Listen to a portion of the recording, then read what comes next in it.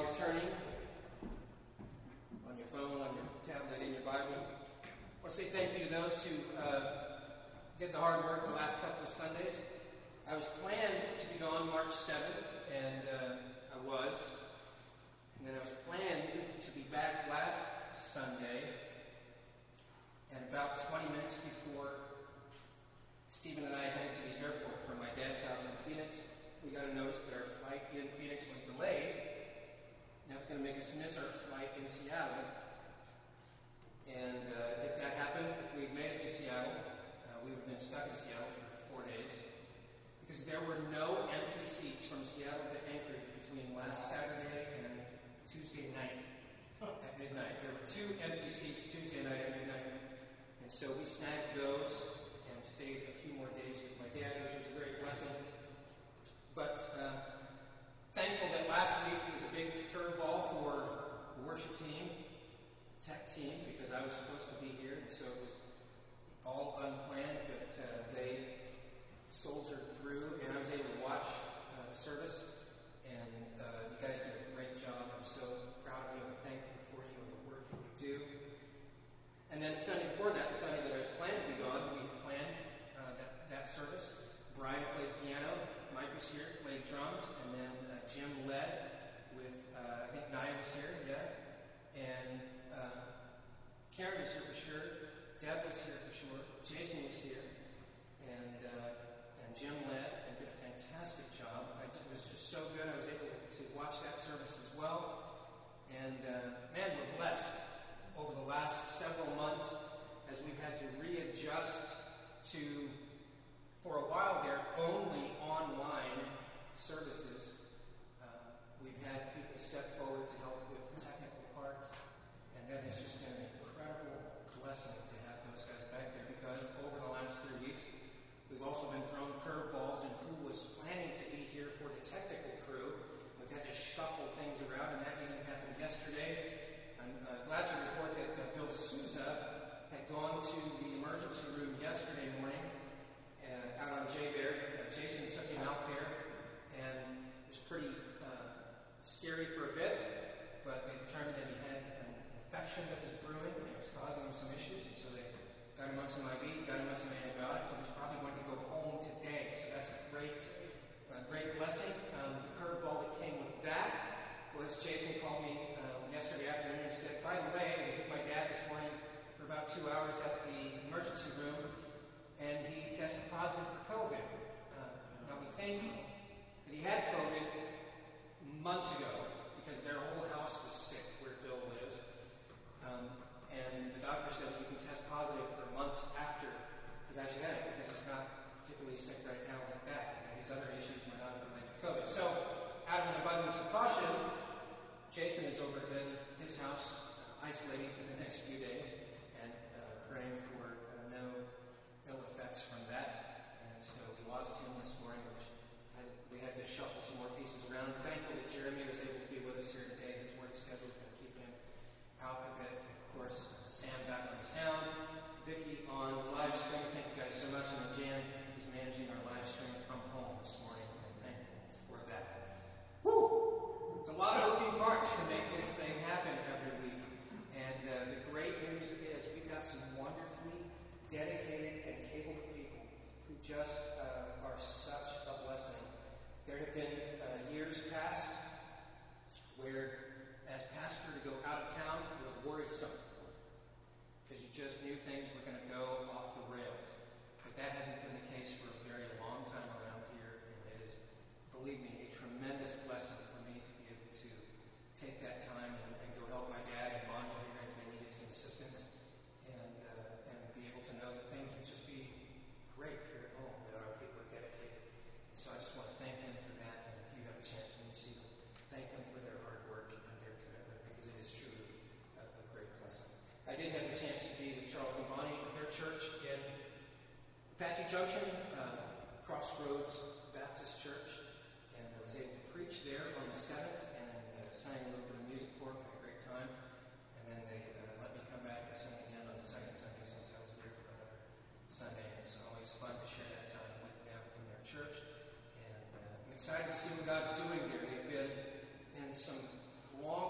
transition, having had a long-term pastor who retired and moved on, and then they had called another guy along who then had some family issues with health issues, and so he didn't stay for very long, and had some transitional people, but they now have right now a man named Rick Bosch, who's a member of their church, has been there about 14 years, that they've tapped to kind of be their interim pastor, and honestly, I'm hoping they just go ahead and call him as their pastor because he is fantastic. What a great spirit and attitude. Connie and I have visited in that church before, and let me just say, the atmosphere right now in that church is an atmosphere that speaks to that they want to go somewhere and do something and reach their community.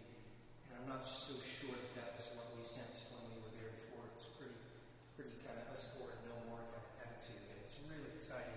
And a lot of that is owed to Rick and his leadership, and my dad has been able to have some influence in kind of helping to lead the church to make some new decisions. So that's exciting.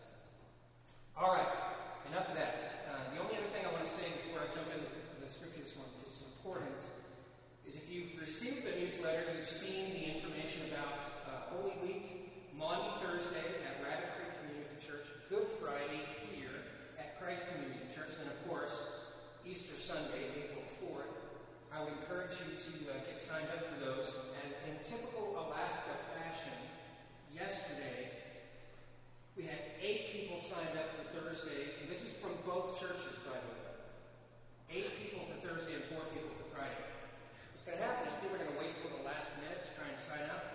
And there are limited seats available for both of those events. So you can go on our website, c3ak.com, and right there on the main page are the links to sign up for those events.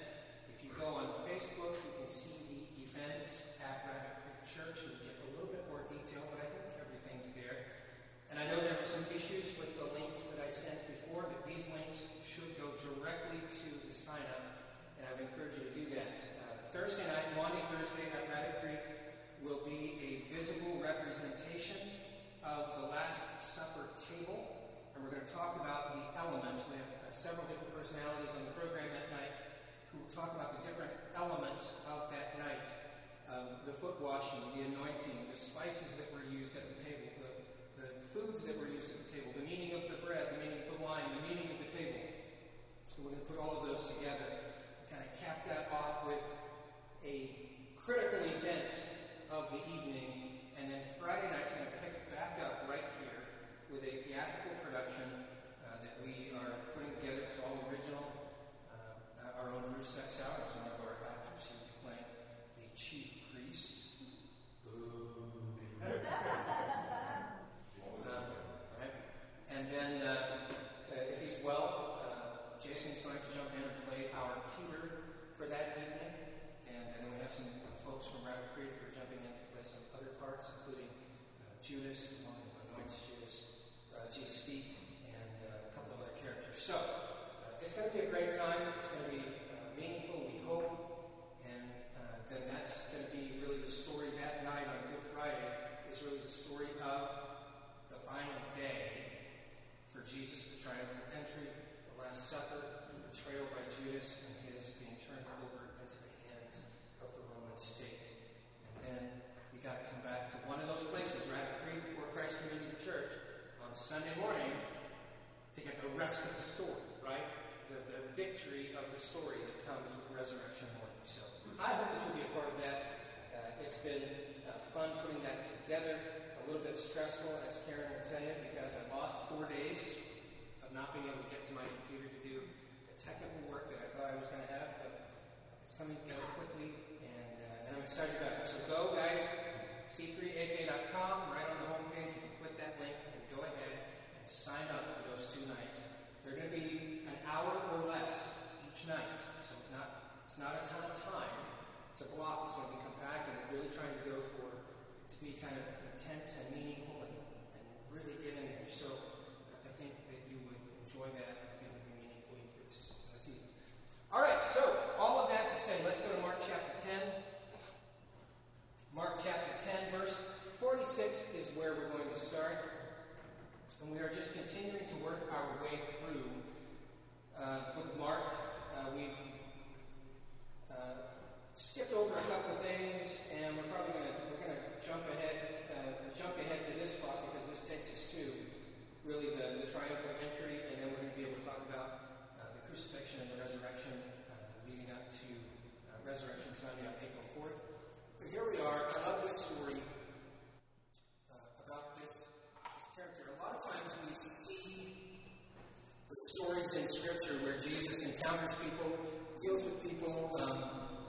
performs miracles, heals folks, and a lot of times they're nameless. We don't necessarily have their names recorded. But we have this name recorded, and I love that makes it a little bit more personal because we have a name to put with this story. And I think one of the reasons that we have this man's name is because at the end of this little passage of Scripture, you'll see that this man encountered Jesus. He asked for something he needed. Jesus met his need, and then his immediate response was to follow and go with Jesus. And that's your outline for the text this morning. That Jesus is there. Someone has a need. They seek Jesus to meet that need, and he does. And their natural, appropriate response then is to follow him. So that's where we are. Mark chapter 10, verse 46. And they came to Jericho, and as he was leaving Jericho with his disciples and a great crowd, Bartimaeus, a blind beggar, the son of Timaeus, was sitting by the roadside. All right, so we have our setting here. We're leaving the city of Jericho. Now, generations and generations after Joshua was at Jericho. Remember, when God's people came into the promised land, Jericho was one of the strongholds that they had to defeat in order to take over the land. And we know that story of Joshua.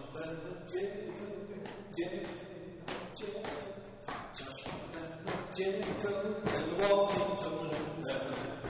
So, we get that story of Joshua being told to take the people of Israel and the priests with their horns and march around the walls of Jericho. And that on a particular time, a particular day, a particular number of times that they marched around, they would blow their horns and the walls of Jericho would tumble.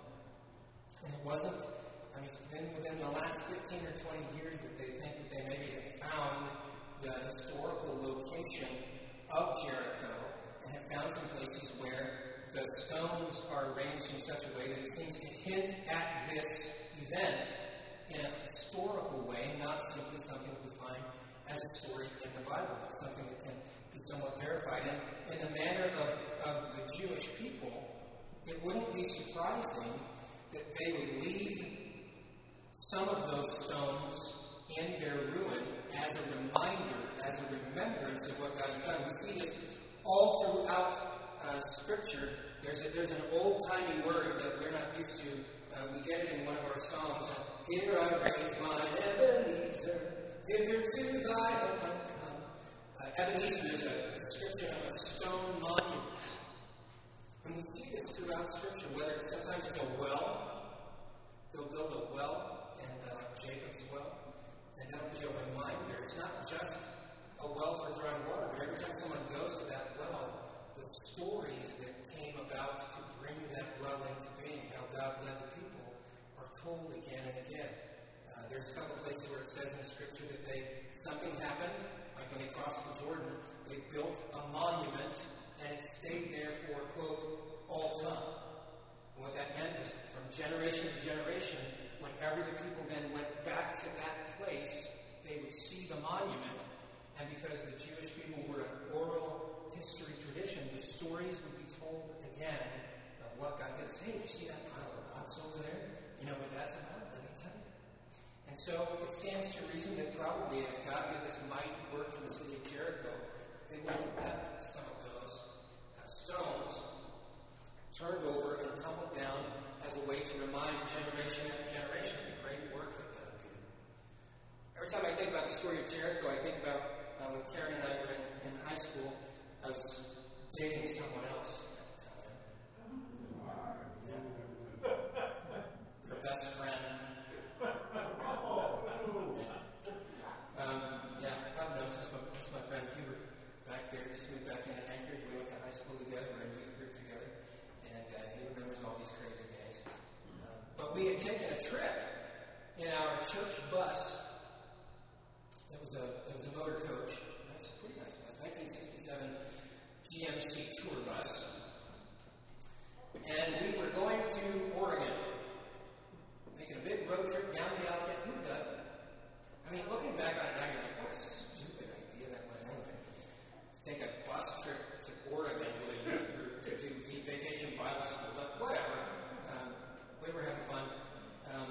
until the transmission and engine blew out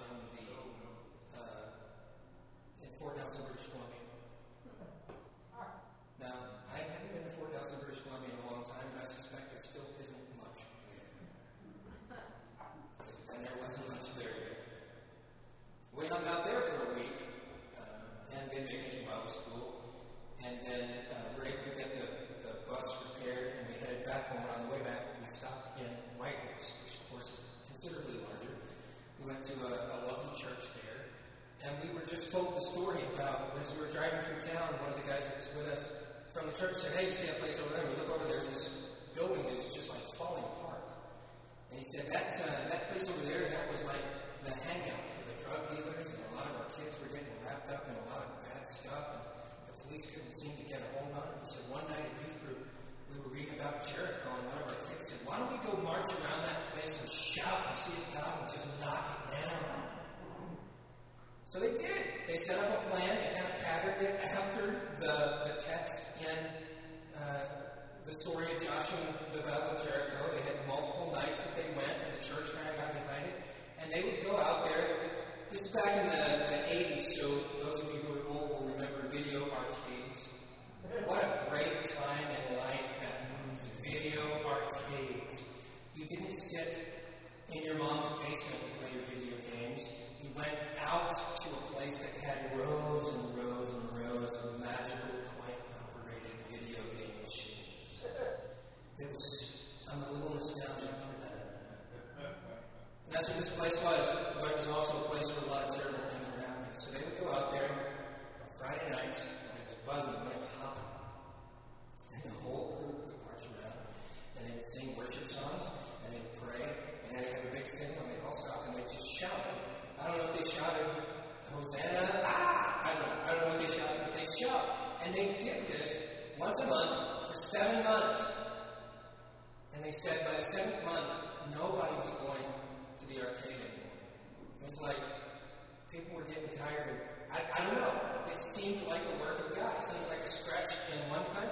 But here's the bottom line. When we got there, the place was in shambles. It was literally, pieces of it were falling off, and it was no longer active. And they said that many of the students that were there with us in the youth group were kids that then they had been able to minister to and witness to as they marched and sang to them, be like, "What are you guys doing?" They had a chance to share the word. So I think of that every time I see this story about how that group was able to take a principle from the Old Testament and sort of apply it and ask God for a work. And somehow He worked through that. I think that's amazing. And so we have this guy, Bartimaeus, right outside the city of Jericho. And he's blind, it tells us. A blind beggar. And when he heard, verse 47, when he heard that it was Jesus of Nazareth, he began to cry out and say, "Jesus, Son of David, have mercy on me." Now remember a couple of components of the story that we've just heard, and it ties in with everything that we've been talking about the last several weeks. As we make this progression to next Sunday, the triumphant entry, when Jesus enters Jerusalem mounted on the back of a colt, and the people praise Him, celebrate Him, shout Hosanna to the King of Kings. They throw their cloaks on the ground, they lay down palm branches and make a carpet as if He's a king. They call Him the King of Kings. This has been a momentum that has been building of the crowd gathering, the crowd growing. Started with, back when we were talking about some of the other events in the book of Mark, there were just a handful of people, some religious leaders and the disciples, and then week by week, it's just gathering people, the excitement that is around Jesus. And so, Bartimaeus, you can picture him, he's obviously a fixture that's been around for a while. He's there at the side of the wall in Jericho. He's outside, he's begging like he does every day. He can't see. He doesn't really know what's going on around him. And yet, the fame and the excitement of Jesus has become so prominent that even Bartimaeus is heard. Probably days before this event occurs, the word is beginning to spread among those who are sick, those who are infirm, those who are blind, those who are deaf, those who are without, that this man Jesus has been in the region performing miracles and great things have happened, and maybe he's going to come this way because he's going all over the place, talking and teaching and healing people. And so on this day, as it said, Jesus leaves the city of Jericho. He walks out the gates of Jericho to the outer wall with what? A great crowd following him. And you have to know that for Bartimaeus and the other people who were out there, this was different. The sound was different. The footsteps were different. You know what it's like to be, we're a fairly small group here today. If we start talking all at once, just having that kind of conversation, if we were just walking around, we would hear that conversation. But if we took that same thing, we went to the Alaska State Fair, and we took those people, put them all in one place, started having a conversation, walking around, the sound level is different. The energy is different. And this is what happens. Bartimaeus realizes that something different is happening in this moment. And because he's heard the stories, the fame of Jesus, he immediately thinks, this must be Jesus. This is Jesus who's walking around here. I've got a lot of notepad here, so it doesn't keep going to sleep. Hang on a second. Technical issue.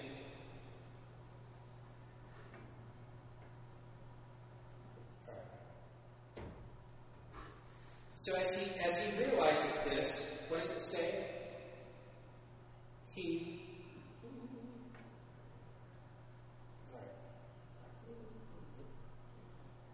Somehow I ended up in Mark chapter 9. Here we go. And when he heard that it was Jesus, verse 47, of Nazareth, he began to cry out and say, Jesus, Son of David, have mercy on me. I think there's something interesting in the thing that Bartimaeus asks for. Because what is the obvious problem that Bartimaeus has? He's blind, right? But he doesn't shout out, Jesus, heal my blindness.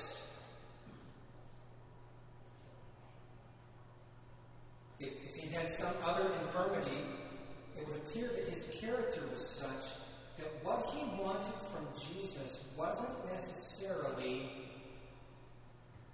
his own desires, but there was something in Bartimaeus that recognized that the appropriate way, the proper way to seek what he needed from the Lord was to ask the Lord what he really needed. And so he gives this invitation to Jesus that isn't very specific, but it says, have mercy on me. And that mercy can look literally like anything, right? Could have been some wealth to make life easier. He's a beggar outside the city. It would appear that he probably doesn't have his own home. Could have had mercy and given him a home. You could fill in the blank with a lot of things that mercy could cover.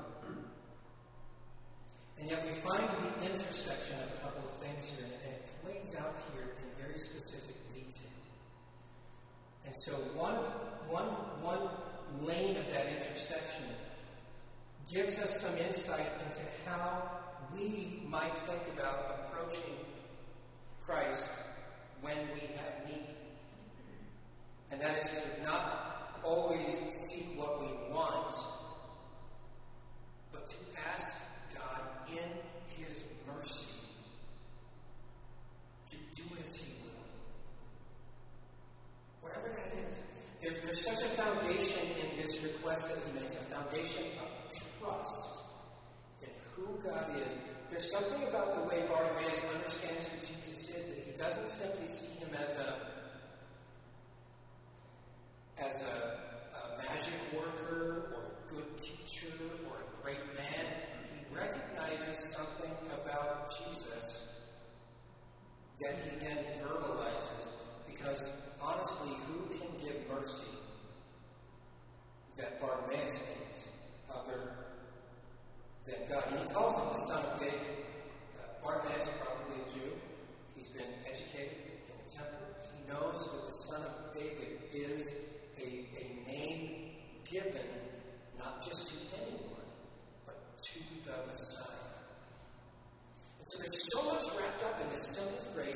David, have mercy on me. He's asking the Messiah who he has recognized. He says, this is the Messiah. I've heard the stories. I've heard the great things that he's done.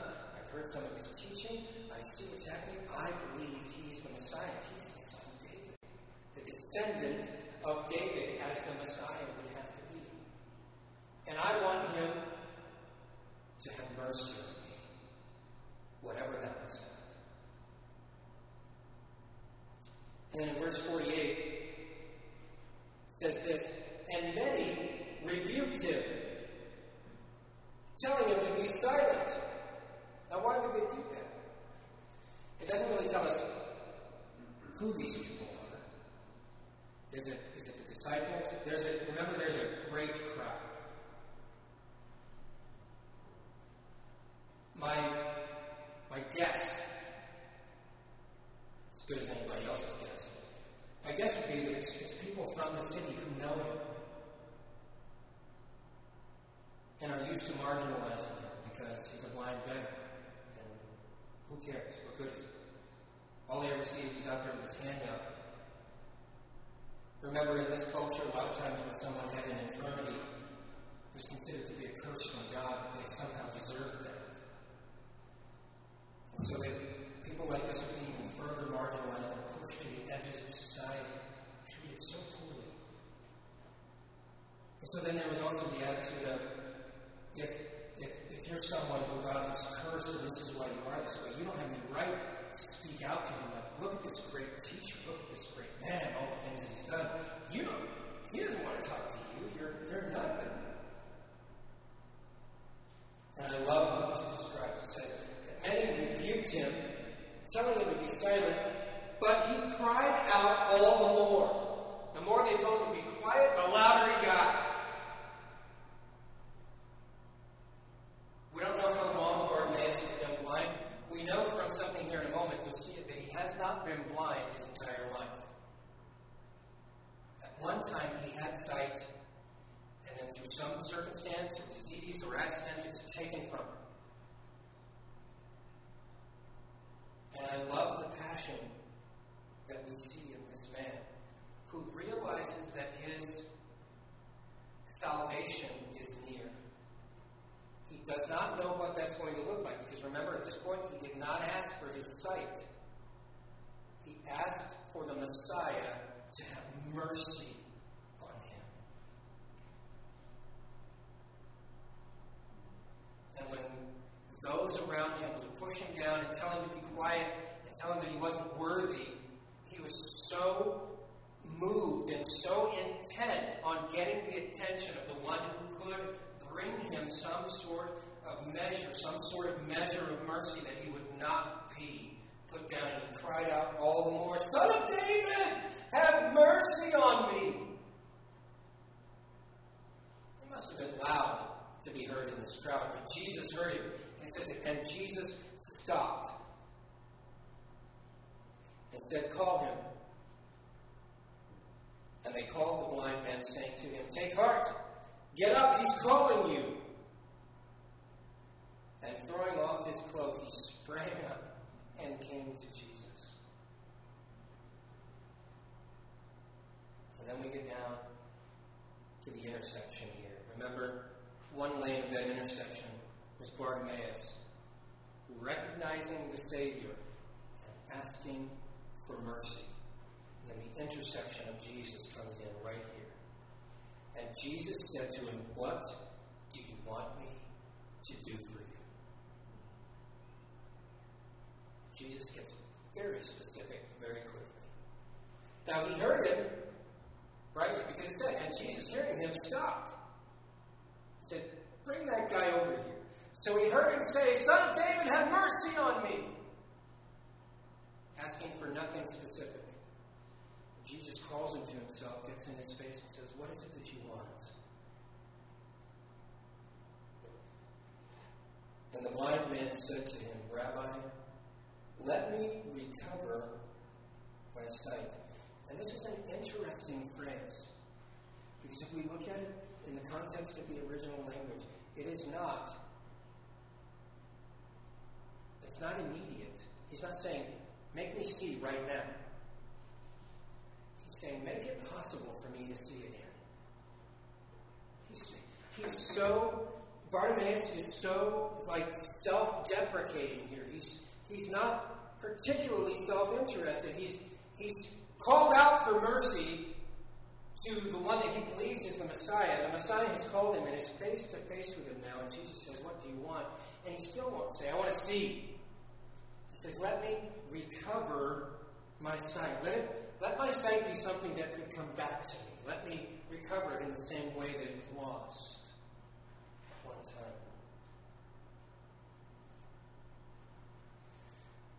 And Jesus said to him, go your way. Your faith has made you well. And immediately he recovered his sight and followed him on the way. And this is an exciting story about how one hears Jesus walking by. He's heard the stories. He calls out to him. He recognizes who he is. Jesus gets very specific and asks him what he wants. And he gets then very specific and says, well, I'd like to be able to see again. And Jesus responds in an immediate way. His sight is restored. But what is Bartimaeus' response to that mercy?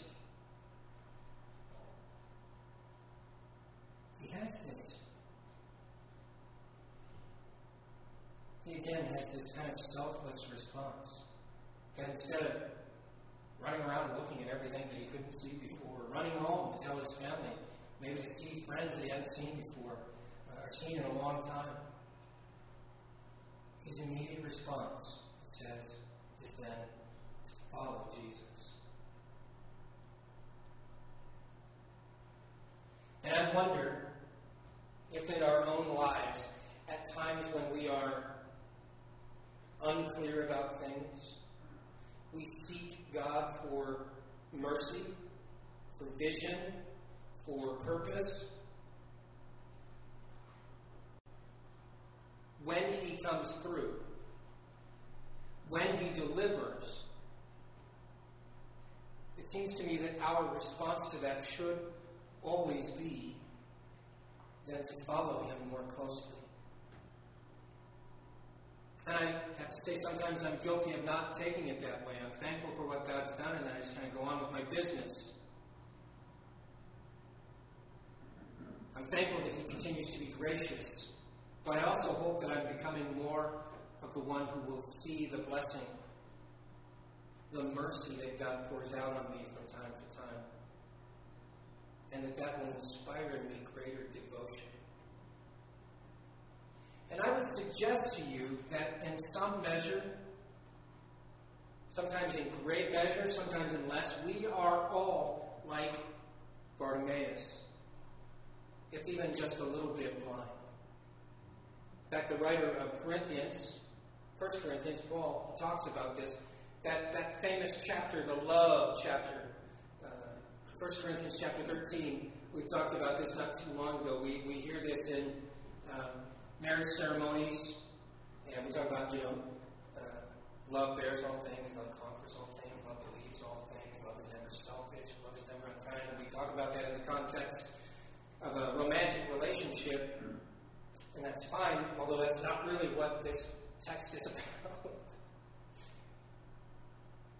But at the end of that section, the writer here has talked a lot about the body of Christ and how we're all members of one body, and that different members have different functions, and that the body needs all of the members in order to function properly. And then he talks about the way of love, how our interaction with one another should be grounded in this love that patterns after the love of God. That we should be living that love out towards one another. And he talks about how there are these gifts that God has given, gifts of prophecy, the gifts of tongues, and that one day those gifts will pass away. And that we ought not desire certain gifts like the gifts of tongues, because, as he says, the gift of tongues lifts up the person, the individual, but in this case, the gift of prophecy lifts up all of the assembly. And then he says this in verse number 9, 1 Corinthians 13:9. Actually, we're going to start in verse 8. Thank you. Go back there, Jeremy. Okay. Remember if I went back to verse 8? Love never ends.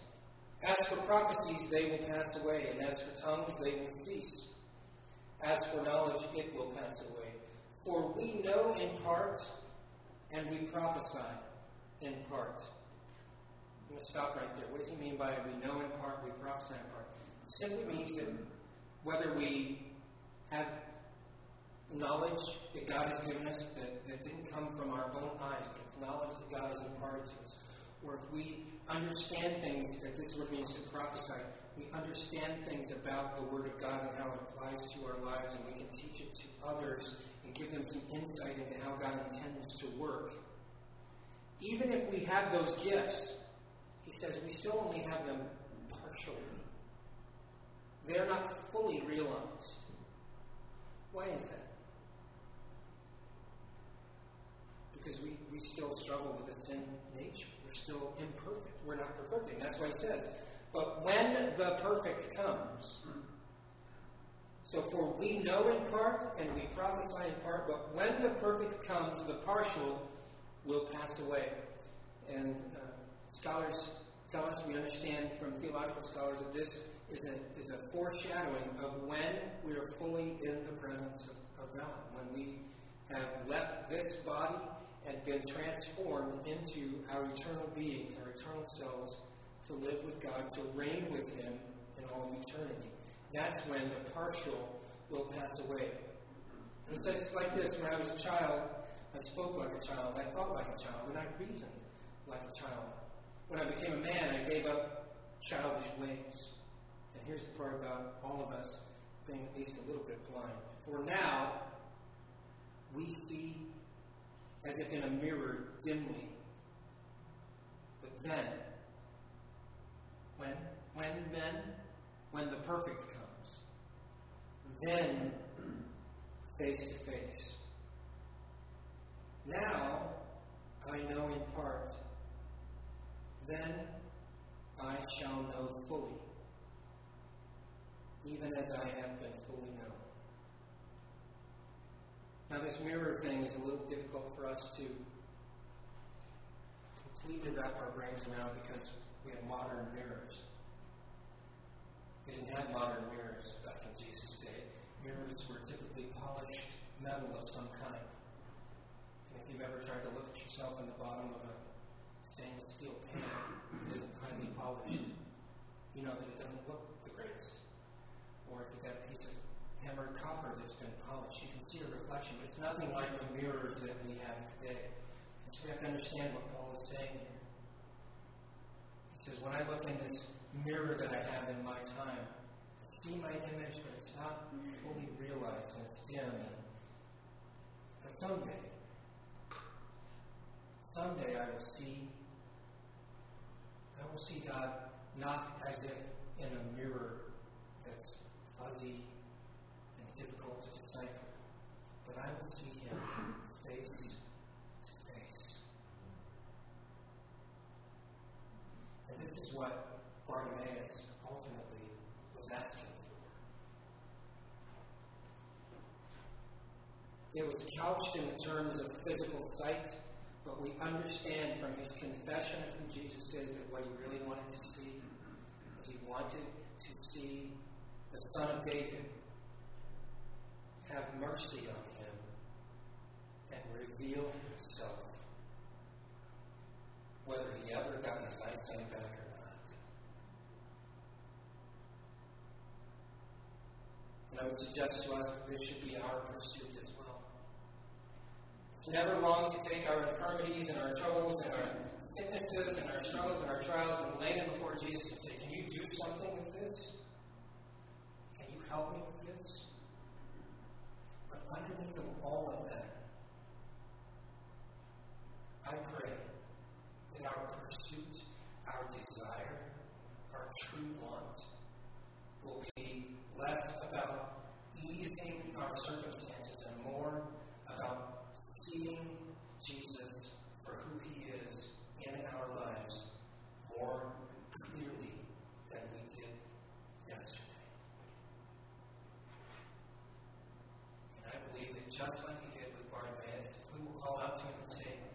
Son of David, have mercy on me? His answer will be, what is it you want? And then when we tell him what we want,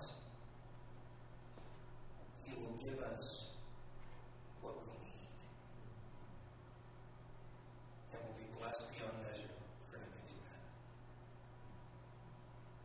As a worship, can you come back and join me for a final song this morning?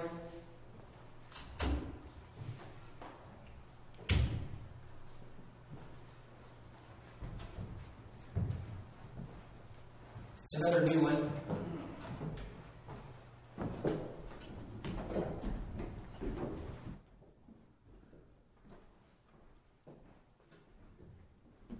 But if you've been with us for a while, you will definitely recognize the words.